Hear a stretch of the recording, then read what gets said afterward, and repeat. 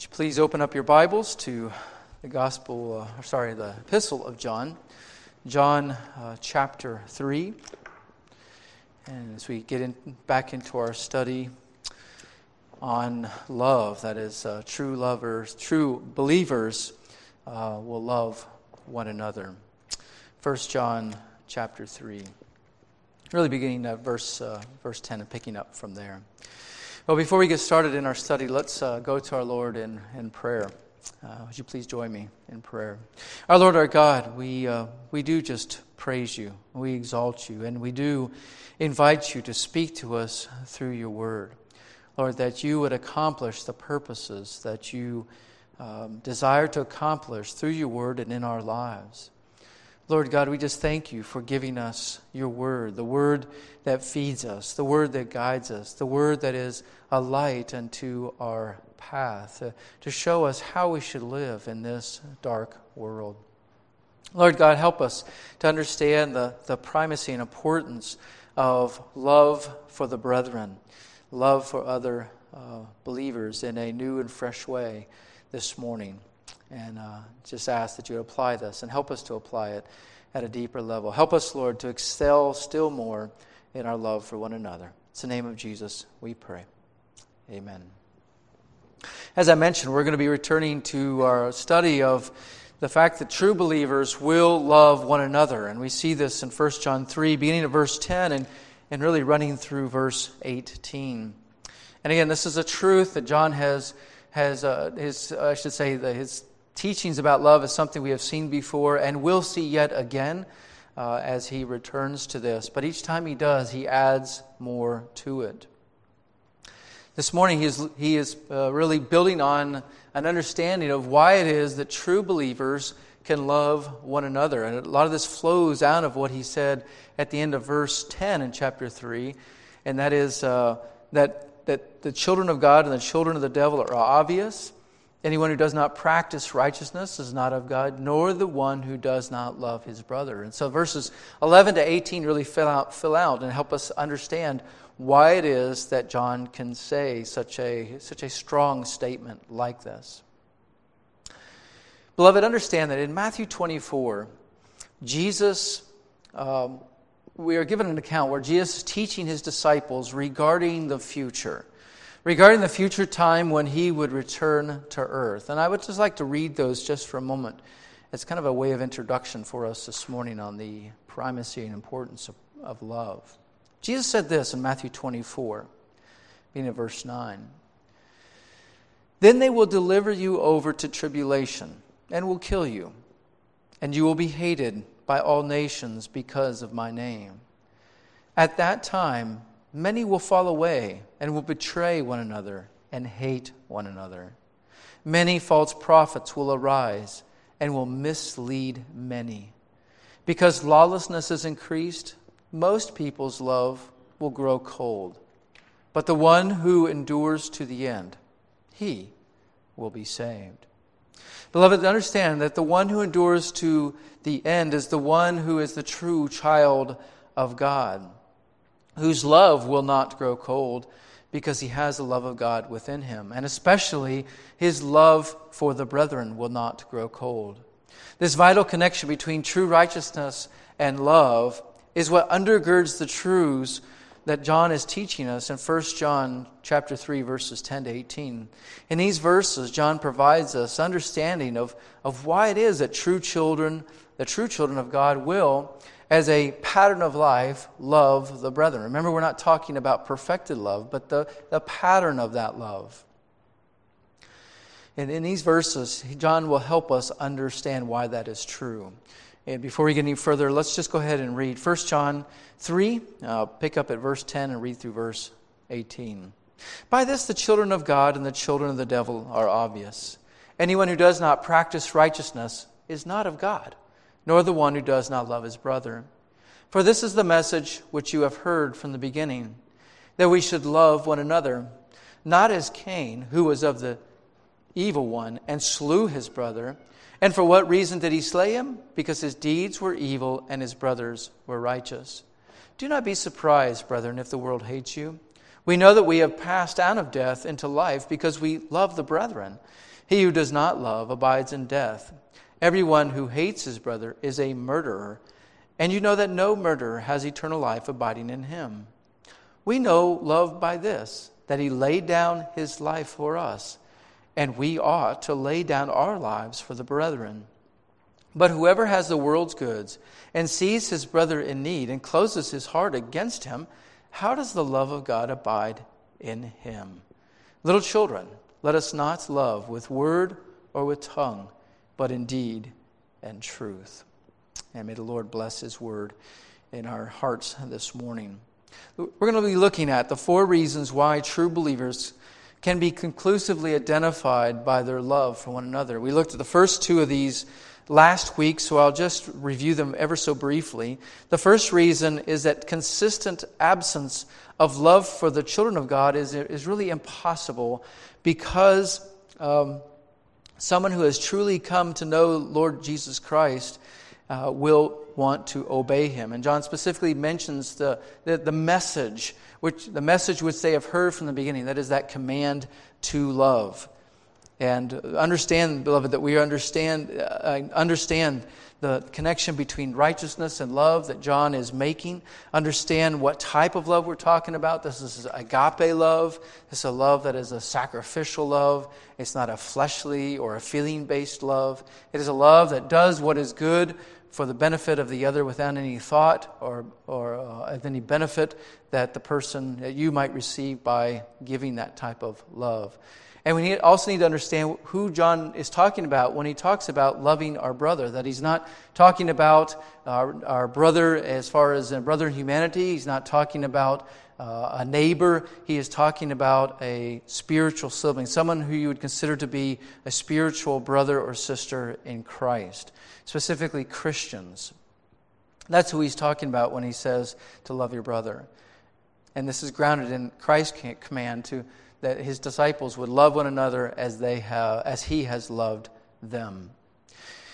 So the second reason why we can confidently say true believers will love each other is that the children of the evil one consistently hate the righteousness of the children of God. Here you're looking at the character of and behavior of those who are identified with the evil one. So understand that in beginning of verse 12, John uses Cain as a negative example, not of love. It's not that Cain's love was deficient. It's that there was no love. He uses Cain as an example of someone who did not love his brother. And John tells us that Cain was of the evil one. And why was he of the evil one? But because he slew his brother. In other words, we can identify Cain's spiritual state by his behavior. If he had truly been worshiping God, if he was a worshiper of the one true God in faith, he would have loved his brother. But he was not. And he slew his brother. Remember that word slew is a very graphic term speaking of homicide and murder, a very violent death on his part. And remember too why it is that he slayed him, and that was because he hated his brother's righteousness. John brings that out. For what reason did he slay him? Because his deeds were evil and his brothers were righteous. Now remember, the Bible isn't saying that his brother was without sin. But his brother's deeds were righteous, lived out in faith. Not perfected, not sinless, but he listened to God's instructions and worshiped God how God instructed him. Cain did not do that. So Cain wanted to worship God in his own way. And God rejected him for that. And this is God's judgment upon, God's sentence on Cain is very clear here. Because he says that Cain was of the evil one. And there's that connection between Cain as a murderer being identified as Satan. Because Satan is identified as what? The father of lies, but he's also described as the one who is a murderer from the beginning. So John is making that very clear distinction. So these first two reasons, I'll just surmise them again. The first reason is that consistent absence of love for the children of God is impossible for someone who truly has come to know Jesus Christ as Lord and Savior. If you are saved, you are going to obey the Lord, and the Lord commands you to love your brothers and sisters in Christ, and that will happen. Not perfectly, but it's going to be the pattern of your life. If that's not the pattern of your life, then you are not truly saved. The second reason it has to do with hatred. And it is that hatred that comes out time and time and time again out of unbelievers. That they hate God's righteousness, and so they're going to hate anyone that reminds them of God's righteousness. They're going to hate anyone that reminds them that they live as sinners condemned under God's judgment. And so they will do everything they can to put down and to destroy, even at times, those who stand for God's righteousness, who live a righteous life, and who represent Christ here on earth. Jesus said that would come. They would kill. They would murder at times. We haven't experienced much of that in our country, which we can be very thankful for, but it doesn't mean the future won't turn that way, because things could change very, very quickly for us, and the Constitution will not protect you, only God can. So that's where our faith has to be our faith has to reside in God. But know that hatred is there. The hatred of God, it runs deep in our country, and you see it sprout up like volcanoes at certain incidences, but it's there. And that will be turned against God, and it will be turned against everyone who loves God and lives for Him. So just be prepared for it. John says, verse 13, don't be surprised. In other words, the believers there is written in a way that suggests that they were already surprised. They were bewildered by this. And that's a good way to think about it, is stop being bewildered. When someone hates you for no reason at all, except for the name of Christ, don't be surprised by that. You know, we can understand when someone hates us when we do something against them. You know, if we trip them or make fun of them, put them down, in some way insult them. We can understand that kind of hatred. But the kind of hatred that John's talking about is the kind that has no starting point in your life. You didn't do anything, but it's the fact that you are living righteously that people will hate you. The world will hate you. That doesn't mean everybody hates you to the fullest extent possible. Scriptures aren't saying that. But by and large, if you live righteously, you're going to experience some suffering and some ridicule. And I wonder sometimes if the reason we don't experience more ridicule is because we choose to remain quiet when we need to be speaking up. I'm not saying we need to go look for martyrdom. That would be wrong. What is right, though, is for us to be ambassadors of God's light. And if we are being that, then the world will generally hate us because they hate God's righteousness. Let's move on to the third reason why we can confidently say that true believers will love each other, and why we can identify true believers by their love for the brethren. Their love for the church, beloved, is another way we can say this. Not a love for the building. We're not talking about, when I say church, I just want to be clear, we're not talking about the building. We're talking about the people, the church of God. True believers will love the church. Now, look at what John says in beginning of verse 14. He says, we know that we have passed out of death into life. Let's just stop there a moment. Understand, beloved, that you can know if you have eternal life. There are some people today, some of the denominations that are quite large and some teachings that are quite popular, that tell you cannot know with any certainty whether or not you are saved.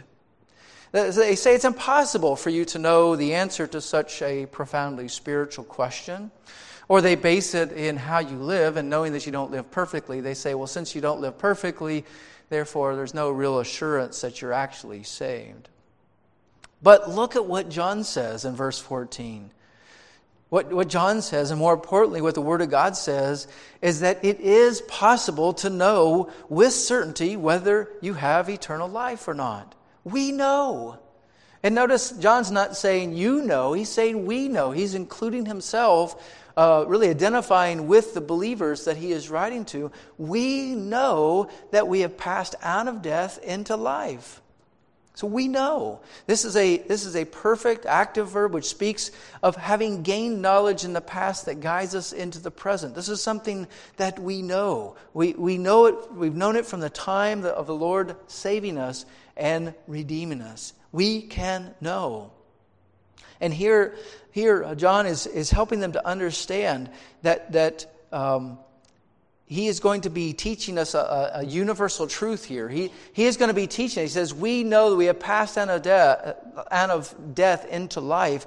It is a principle that it would call a universal principle. It's always true. And it's always, because it's always true, we can use this as a test of faith. And in fact, that's one of the things that John intends it to be used for, is that this truth, this statement, forms a test of faith that applies to all of us, everyone. Everyone. And we need to understand, beloved, that the world will not acknowledge this or even agree with this. Right? This statement isn't written to unbelievers. Just the fact that they don't agree with it doesn't mean that it is true. They're not going to agree with it. They're going to define love the way that they want to define love, which is accepting them as they is, affirming everything in their life, even the sinful aspects of their lives.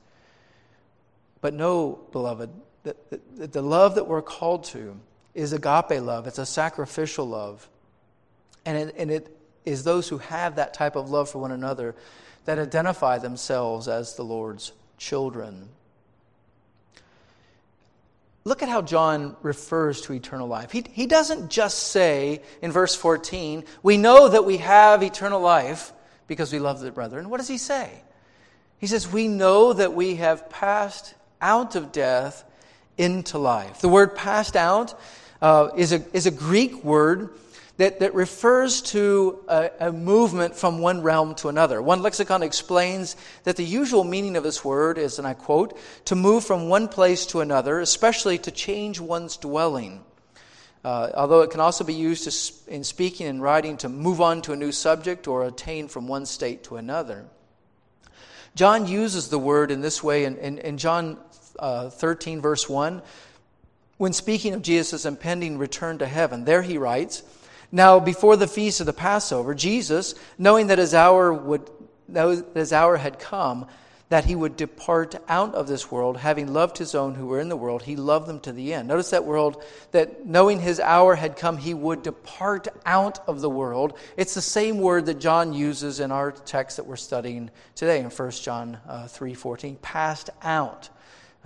Passed out of death, that his time has come, he would depart out of the world. So in Jesus' case, is talking about a physical movement. Jesus would ascend from earth to heaven. It was time for him to go to the Father. Obviously, it was spoken before his crucifixion, but the time of his crucifixion and death and resurrection was soon impending, so he could say that he would soon depart out of this world. So this term is used to speak of physical movement from one place to another, yet it can also be used to speak metaphorically of movement, to speak of spiritual movement. Jesus uses the word this way in John chapter 5, verse 24, in the Gospel of John chapter 5, verse 24. There Jesus states, truly, truly, I say to you, he who hears my word and believes him who sent me has eternal life, and listen, does not come into judgment, but has passed out of death into life. Notice that last phrase, passed out of death into life. There is a spiritual movement from the realm of death into the realm of life for all those who believe in Jesus Christ. That was Jesus' way of defining what eternal life was in that passage. So it shouldn't surprise us that John uses the term in a similar fashion in 1 John 3:14. We know that we have passed out of death into life because we love the brethren.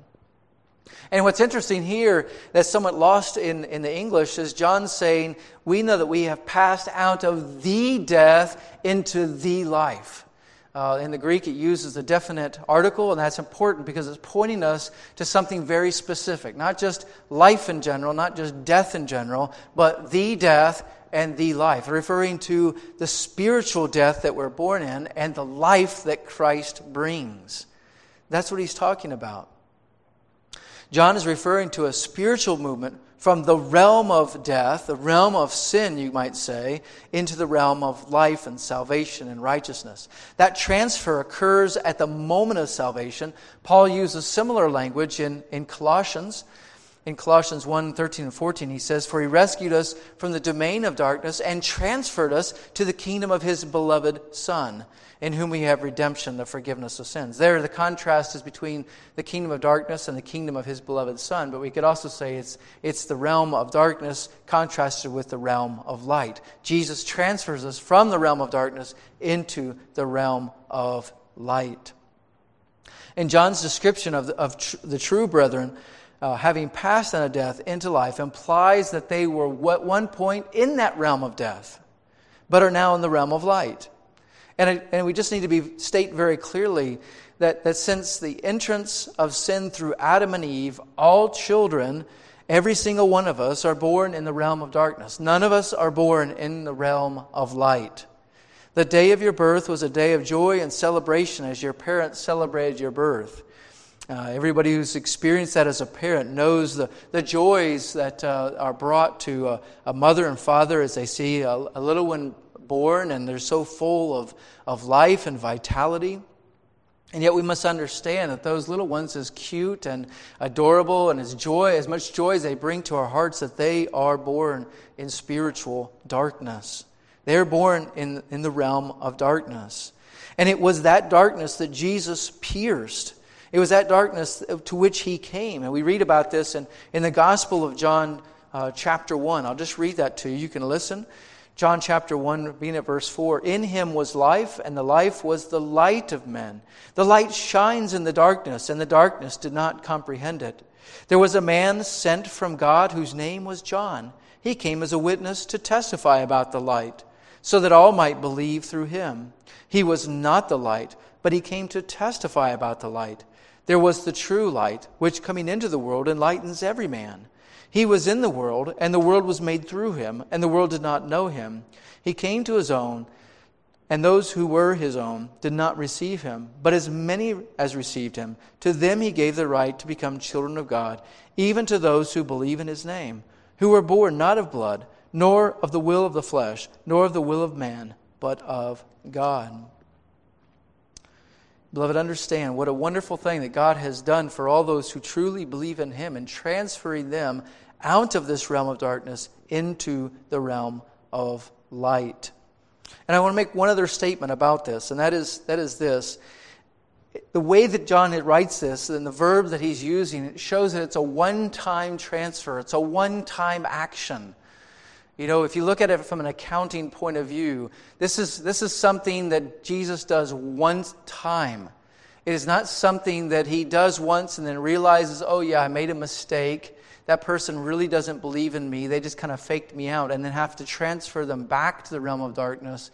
And then you go back to the kingdom of light. It's just nonsense. When Scripture uses this language, it talks about a one-time transfer. Whether you're talking about Paul in Colossians or John here in his epistle. It is a one-time movement. When you pass out of death into life by faith in Jesus Christ, it's a one-time deal. It's a one-time action that God does. If Jesus transfers you into the kingdom of his light, then that's where you are forever. Your sin, no matter how grievous, cannot move you out of that state. He will deal with you. He will discipline you. He will love you as his child, and he will rescue you. But he will never cast you out, and he will never move you back to the kingdom of darkness. So back to our text. John says, we know that we have passed out of death into life. How? How can we know that we have eternal life? John, please tell us. He says, because we love their brethren. It's really quite simple. Because we love the brethren. We know that we have eternal life and have passed out of death into life because we love the brethren. Remember, we're not talking about a perfected love. It's a pattern of love. And remember the high standard that we're talking about. We're not talking about cheap love. This isn't the kind of love, where you just kind of like, I think the term is pay it forward. You're in line at the drive-thru and you buy the coffee or the meal for the person behind you. That's great. It's encouraging when someone does that for you, but realize even the world does that. That's not the kind of love we're talking about. We're talking about the sacrificial love. To talk about that kind of love means that you have $5 for your coffee and you only have $5, and you buy someone's coffee and it means you don't get coffee. Right? Very few of us live in that state where we're giving something to somebody else means us not getting the same thing. Right? But that's the kind of love that John is talking about.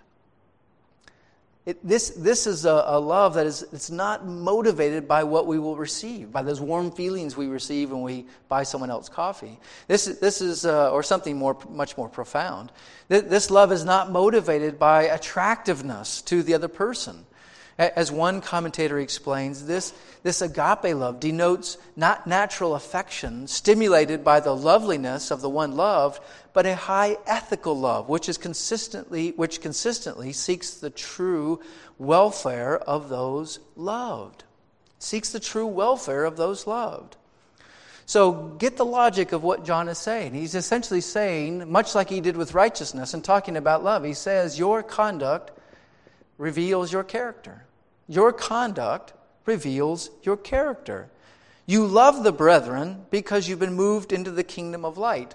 So you love others who are in that kingdom of light.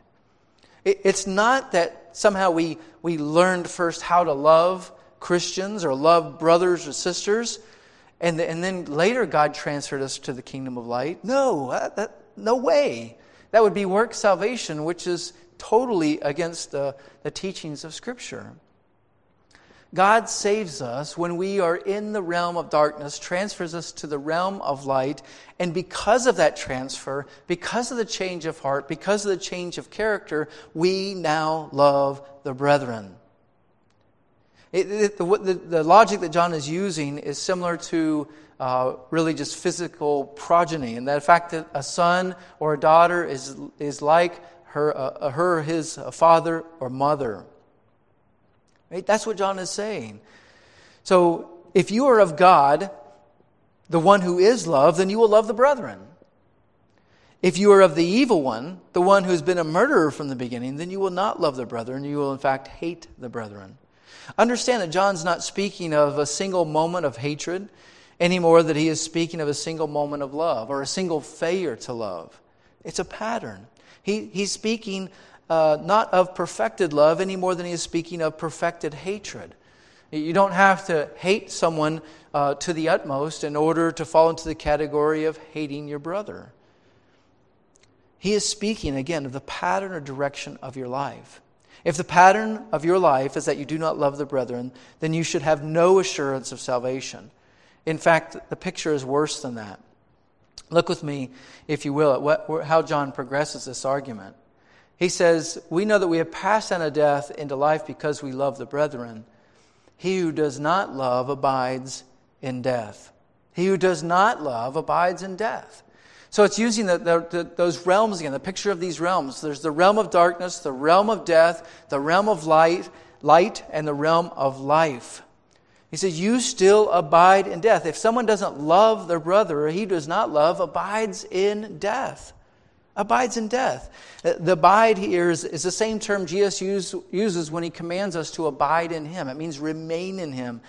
The person who doesn't love abides and remains in death. It's not that they were once alive and then fell into death. It's that they were always dead and they remain in that realm of death. You could say these are the true walking dead. And Paul gives us a glimpse of what it is like to be walking dead. And he does this in Ephesians chapter 2, verses 1 to 3. I'll just read that for you for our edification. He says there, and you were dead in your trespasses and sins, in which you formerly walked according to the course of this world, according to the prince of the power of the air, of the spirit that is now working in the sons of disobedience.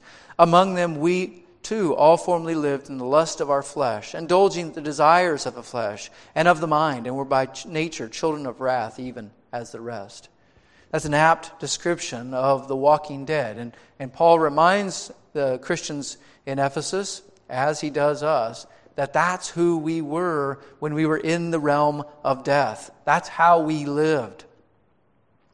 And so John says anyone he who does not love abides in death, abides in this realm. But now watch, beloved, what he does next. He moves the argument just a little bit further. He says, everyone who hates his brother is a murderer.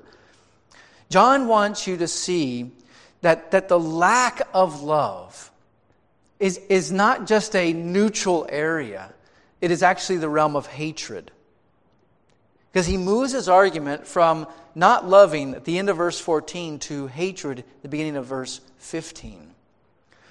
You know, we normally reserve the word hatred for like a separate level of anger and irritation. We have this in our just in the way that we live and culturally as we use the terms love and hate. We generally, really love something, and then there's this big neutral area, and then we really hate something. And we reserve those for really strong like emotions.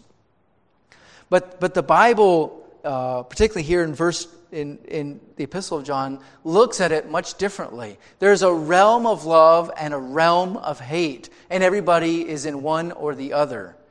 You either love the brethren or you hate the brethren. You can't be neutral to the brethren. And that's what John is saying. There's just not this neutral area.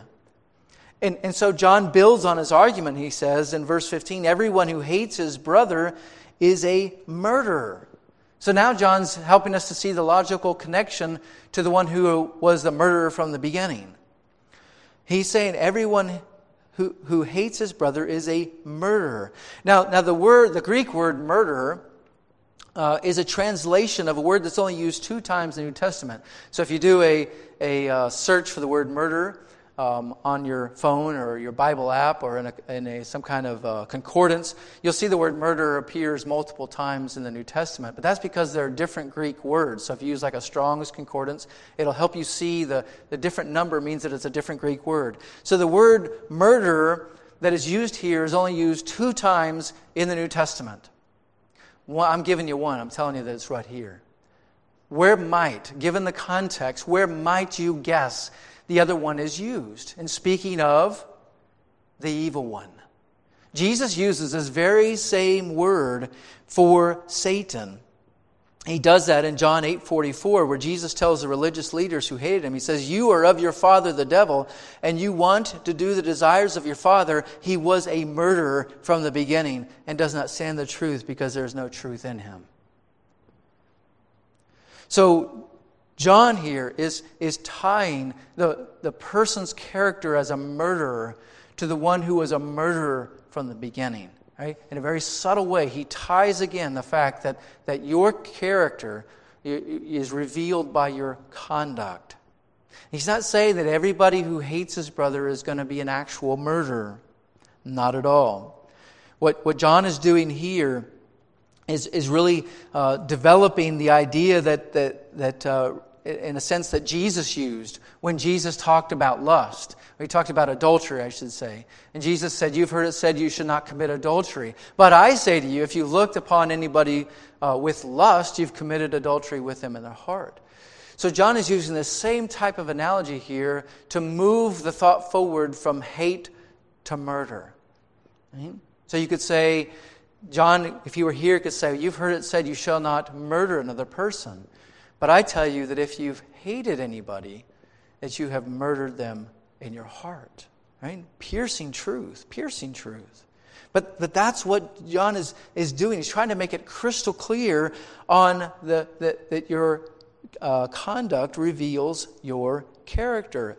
And it's not that the conduct is just slightly bad, it's really bad. It identifies someone who is in that realm of darkness. John says in verse 15, he says, everyone who hates his brother is a murderer, and you know no murderer has eternal life abiding in him. So he's just making it very clear that the person who does not love indeed hates, and the one who hates is guilty of murder. And you know that no murderer, nobody who is characterized as a murderer, has eternal life in him. That phrase that he gives us at the end of verse 15, verse 16, it is verse 15, no murderer, you know that no murderer has eternal life abiding in him. That's called an axiomatic truth.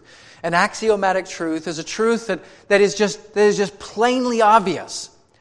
And you know this. Even the world recognizes this. That's why we say it's axiomatic. This judgment is not just limited to Christians who have the Word of God. When someone goes and shoots 20 people, do you think anybody questions whether that person is in heaven or hell? There's no question about it. Even the avid atheist, will just say, "Oh, that person's got to go to hell. He's so evil. There's got to be some kind of retribution and judgment for having killed so many people." The world recognizes this. They want to deny that there's a God. At the same time, when atrocities like this happen, their hearts cry out for justice, a justice that can't be meted out or can't be administered here on earth. It has to be administered in the eternal life. And that's what John is wanting us to understand. So he's developing that thought. Remember that John just isn't implicating those who commit actual murder. He has linked a lack of love with hatred with murder. And if you hate someone, you are likened to be their murderer. In the same way that Jesus says, if you look upon someone with lust, you have committed adultery with them in the heart. But there's good news There's a good news in this. If you're at the place in your life where you look at your life and you say the love of the brethren is just not there. I don't really love the church. And I don't really love Christians. Oh, there's some that I like because of natural affection or affinity, or we like to talk about the things, same things, but there's not really that true spiritual affinity as being one in Christ. If that is the state, do not despair. There is good news in the gospel. So on the heels of describing the spiritually dead in Ephesians 2, chapter 2, verses 1 to 4, Paul declares the good news that God is in the business of rescuing people from the realm of darkness. He's in the business of rescuing people out of this realm of darkness. So Jesus entered the world of death in order to bring sinners into the realm, out of the realm of death, into the realm of life and light. And we can read about this in Ephesians chapter 2. Just read it there for reference, because it is so important that we understand that God doesn't expect us to reform ourselves in order to, before coming into the realm of light, which we can't even do on our own anyway. But He is the one that does the work in our lives to prepare us. So after talking about being in this realm of death, Paul begins in verse 4 of chapter 2 to say this, "But God, being rich in mercy, because of His great love with which He loved us, even when we were dead in our transgressions, made us alive together with Christ. By grace you have been saved, and raised us up with Him, and seated us with Him in the heavenly places in Christ Jesus, so that in the ages to come He might show the surpassing riches of His grace and kindness toward us in Christ Jesus. For by grace you have been saved, through faith, and that not of yourselves. It is the gift of God, not as the result of works, so that no one may boast. For we are His workmanship, created in Christ Jesus for good works, which God prepared beforehand, so that we would walk in them." Beloved, understand that the one who does not love abides in death. But it doesn't have to end that way. It doesn't have to be that way eternally. The one who abides in death can repent of their sins, have faith in Christ, and be transferred out of the realm of death into the realm of light. And to those persons this morning, we just plead for you to repent of your sins, believe in the Lord Jesus Christ, and trust Him that you will be saved. Beloved, understand, these things are why John can so confidently say that true believers will love each other. Will love each other. And as we just looked at, the third reason was that consistent love for the children of God reveals someone who has eternal life. And the negative side of that is someone who doesn't love the brethren, who hates the brethren, is also revealed for what they are, as a child of the evil one. Now let's look at the fourth reason together, which we see beginning in verse 16. And that is this. The fourth reason why consistent love for the children of God reveals someone to be a true believer, reveals someone who has eternal life, is that consistent love for the children of God requires Christ-like sacrifice, which the children of the evil one are unwilling or unable to do. Consistent love for the children of God requires Christ-like sacrifice, which the children of the evil one are unwilling and unable to do. Notice who John turns to next for an example. He's been talking about Cain, but notice who he talks about here without mentioning specifically his name. He says, "We know love by this, that he laid his life down for us."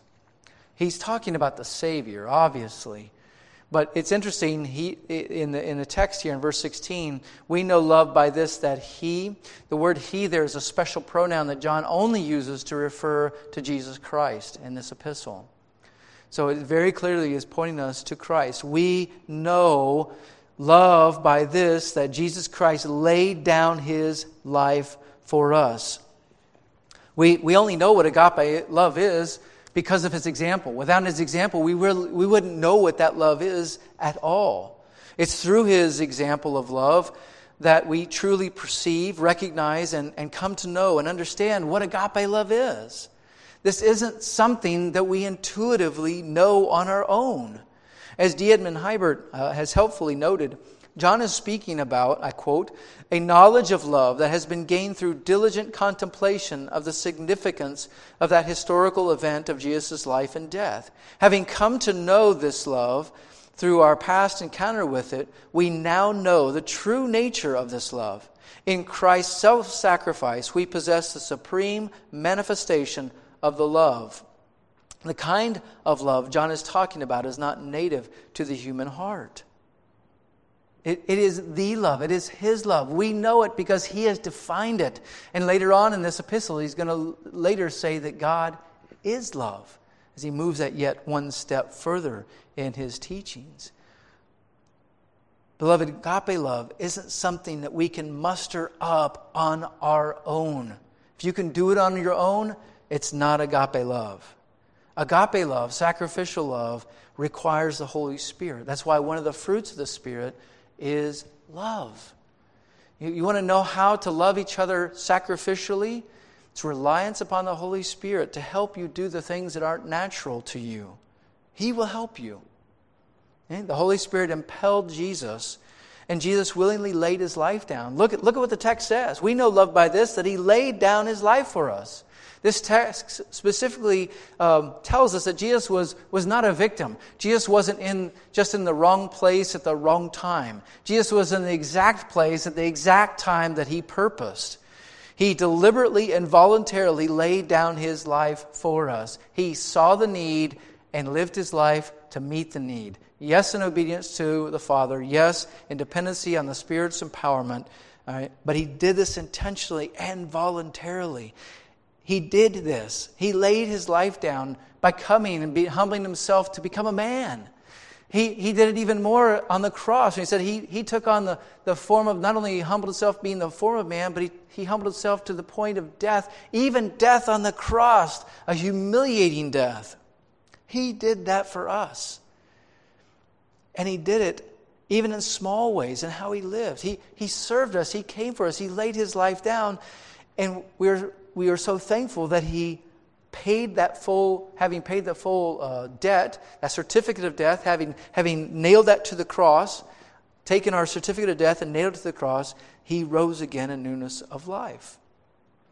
Beloved, we're told all this humility of Christ and how he sacrificed is vividly told to us in Philippians 2, 1-8. We won't take time to read it, but I want you to reference there. Philippians 2, 1-8. And it's because Jesus laid his life down for us, and he lives again, that we are exhorted to follow his example. Look where John says, "We know love by this, that he laid down his life for us, and we ought to lay down our lives for the brethren." He moves from the example of Christ to a reminder of our moral obligation. The word ought speaks of a continual or a continuing moral obligation. So We are morally obligated to love each other because Christ has commanded us to love each other. Now remember, beloved, when we talk about to lay down our lives for the brethren, we're not speaking about laying our life down the same way Jesus did. He atoned for our sins in laying His life down. That's done. That's finished. That's completed. So when we lay our lives down for another, even to the extreme of giving our life for another, it's not for the sake of atonement. It is for the sake of just sacrificially living and exalting Christ in your life by how you love one another. In John 15, Jesus says this, "This is my commandment, that you love one another just as I have loved you.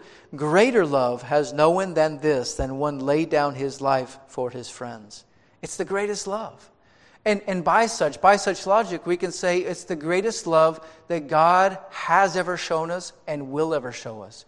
There are many people in this world who are angry at God because they think that if God loved them, He would make it easy in their life. That if God loved them, their loved one would not die. If God loved them, their spouse would not leave them. If God loved them, they would not lose their job. And so the logic goes. But the greatest demonstration of God's love is giving His Son on the cross to die for our sins. There is no greater gift, and God has given it.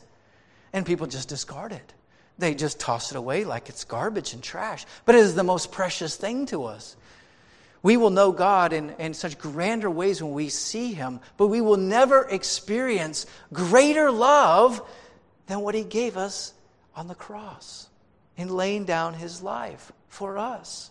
There is no greater love. And someone who knows that love then is to exemplify that by living their life out that way. And John moves from this example of Christ to an example of someone who doesn't love like Christ. Verse 17, John moves us to an example. I would call the example of the hateful brother. "But whoever has the world's goods and sees his brother in need and closes his heart against him, how does the love of God abide in him?" So in contrast to the high and exalted example of Jesus' love, how He gave it all, He gave His life to all, here is this measly, really pathetic example. Understand what John is saying. It's a good example. I'm not criticizing Scripture, but I'm saying the contrast couldn't be more drastic. Jesus, who gave it all, it's God's greatest gift, and now it's compared to someone who just can't even spare a little bit of the extra that they have. He says, whoever has the world's goods. So by that phrase, John is saying this person has what is needed to meet the coming need. He has it. He has the world's goods. He doesn't define it specifically. Could be clothes, could be food, could be shelter, whatever. He doesn't define it. He just says that this person has it. They have an abundance. Look how he develops it. And sees his brother in need. So a person with abundance sees someone else, a brother, who is in need. This isn't talking about just like a desire or a want. This is a need. Something they need for their life. Right? Without which they will be either unhealthy or even perhaps die. So a brother with an abundance sees a brother in desperate need, and he does what? Closes his heart against him. How pathetic. Here's someone with tremendous amount of resources, at least enough to meet the need and then some. The guy doesn't have to even give up his own jacket for the other person. To use a concrete example. This guy has a closet full of jackets. Someone comes and is freezing to death. He sees them and decides, no, I wear all those jackets. I wear them all occasionally. I need them all. God will take care of them. And he moves on. He closes his heart against him. The word heart there is actually not the word that we normally associate with the word heart. It's talking about the bowels, because people thought about the true deep feelings coming from that part of your being. He's saying there's no compassion in this guy, none at all. If you have the world's goods, you look at someone who has need, particularly a brother, to keep it in the context, a brother in Christ, or at least a brother in Christ in name only, someone else who would profess Christ, you see a brother who has that need and you don't meet that need. You've closed your heart from him. In other words, you've got no compassion at all. None at all. And John ends this illustration with this rhetorical question. And a rhetorical question is one that doesn't need an answer. Notice he doesn't answer because the answer is obvious. How does the love of God abide in him? How does the love of God abide in someone who has an abundance to meet a need, sees a need, but doesn't meet it? The answer is obvious. The love of God doesn't abide in someone like this. Doesn't at all. As one commentator explained, to withhold help from a brother in need, to shut off compassionate action, is to deny the presence of God's love in one's own heart. Or as another commentator noted, if such a minimal response to the law of charity called for by such an everyday situation is absent, then it is idle to pretend that we are within the family of God, in the realm in which love is operative as the principle and the token of eternal life. Unquote. James provides us a similar warning in James chapter 2, verses 14 and 18. There it says, "What use is it, my brethren, if someone says he has faith, but he has no works? Can that faith save him? If a brother or sister is without clothing and in need of daily food, and one of you says to them, 'Go in peace, be warmed and be filled,' and yet you do not give them what is necessary for their body, what use is that? Even so, faith, if it has no works, is dead, being by itself. But someone may well say, 'You have faith and I have works. Show me your faith without the works, and I will show you my faith by my works.'" Understand what James is saying. He's not saying works earn you salvation. What he's saying is those works demonstrate your faith. It's the same thing that John's teaching us in 1 John 3. Your conduct reveals your character. That's always true, whether we're talking about righteousness or whether we're talking about love. And again, we're not talking about perfected righteousness or perfected love, but love as a pattern. And this is a high love. This is Jesus' agape love. Understand, beloved, that if God gives us an abundance, it may well be that he hasn't given us that abundance so that we'll go build bigger barns, or buy the newer car, or the bigger house, or the newer clothes. Perhaps the reason he has given us abundance is to meet the need of another brother who has that need. Paul relays something similar to this in 2 Corinthians chapter 8, verses 12 to 14. He says, "For if the readiness is present, it is acceptable according to what a person has." What he talks about is, when he's talking about giving a gift, God never asked us to give a gift we don't have. He doesn't want you to take out a loan to go help somebody else. That's not what he's calling for at all. He's talking about giving from what you have. In other words, your abundance. He says here, giving not according to what he does not have, at this present time, your abundance being a supply for their need. So oftentimes, God gives us an abundance so that we can supply the need. The problem so many times with Christians today in our society is that when we get more money, we tend to spend more. And usually spend it on ourselves, sometimes even going into debt, although we have plenty of money. We're a nation full of debtors. And when we're so in debt like that, we cannot respond to the needs around us if we're so strapped in debt. But the point of this, taking it back to what John is saying, is that if you have the ability to meet a need, and you see a brother who has the need, and you don't meet it, don't have any assurance of salvation. Right? You don't earn your salvation by doing that, by giving, meeting that need. That's not at all what John is saying. So don't confound and confuse what he is saying. But what he is saying is, if you have the ability to meet a need, don't meet the need, then how does the love of God reside within you? It doesn't. It doesn't, beloved. So John moves on from there to look at verse 18. He says we must not follow this hateful example. Little children, let us not love with word or with tongue, but in deed and truth. So tying together the positive example of Christ and the negative example of this person who wouldn't even give something out of the abundance that they had, John ties those two together and saying, beloved, let's not love in word or tongue. In other words, word or tongue only. Right? It's cheap to say, I love you, brother, or I love you, sister. But do you really? Are you willing to be there for them when it's inconvenient? Are you willing to make sacrifices? And let's just take money off the table. Let's say it's not even about money. Are you willing to make sacrifice of time? In our culture, sometimes time is more important than money. Are you willing to make a sacrifice of time to spend the time needed to love, to demonstrate love towards one another and towards each other, someone who is in need? Do we take the time to notice those who might be hurting or might need an encouraging phone call or a note written from somebody? There's very practical ways in which this is demonstrated. But he's saying, let us not love just in word, but in deed and truth. Truth, tying it back to the fact that we need Christ and depend upon Christ for loving this person in an agape sense. Right?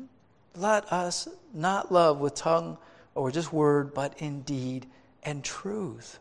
And if we will do that, then it'll be very clear where we are at spiritually. And again, there's a certain obligation which we have to love our neighbor, which is every human being around us that we see. And there's this extent at which we're commanded to love our enemy. But John here is dealing with love of the brethren. If the love of the brethren is not a character of your life, you should have no assurance of salvation, even if there are other areas of your life that you think are okay, that you're okay with God. Those who consistently love the brethren as Jesus has loved them are those who can confidently say they are children of God.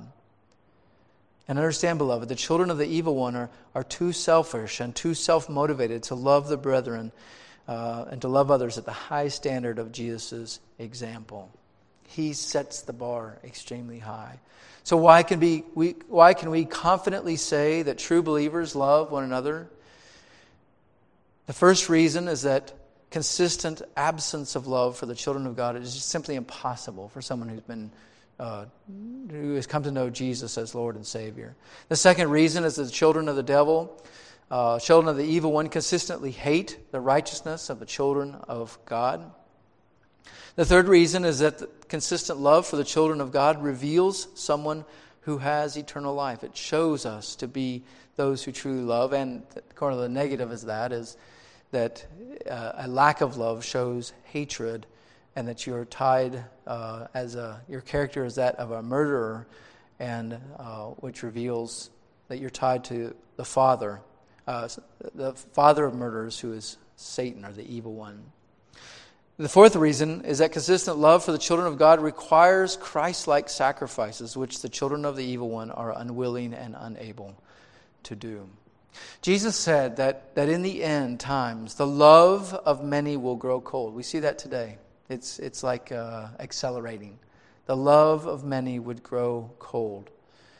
And the Apostle Paul in 2 Timothy 3 warns us that in the last days, difficult times will come. For men will be lovers of self, lovers of money, boastful, arrogant, revilers, disobedient to parents, ungrateful, unholy, unloving, irreconcilable, malicious gossips, without self-control, brutal, haters of good, treacherous, reckless, conceited, lovers of pleasure rather than lovers of God, holding to a form of godliness, although they have denied its power. Avoid such men as these.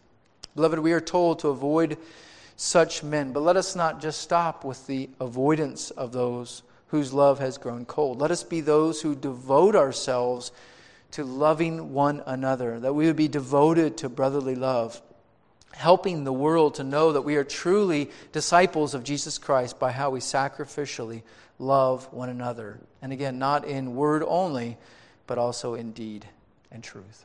Let's pray. Our Lord, our God, what an awesome and majestic love with which you have loved us. Oh, what a deep, deep love.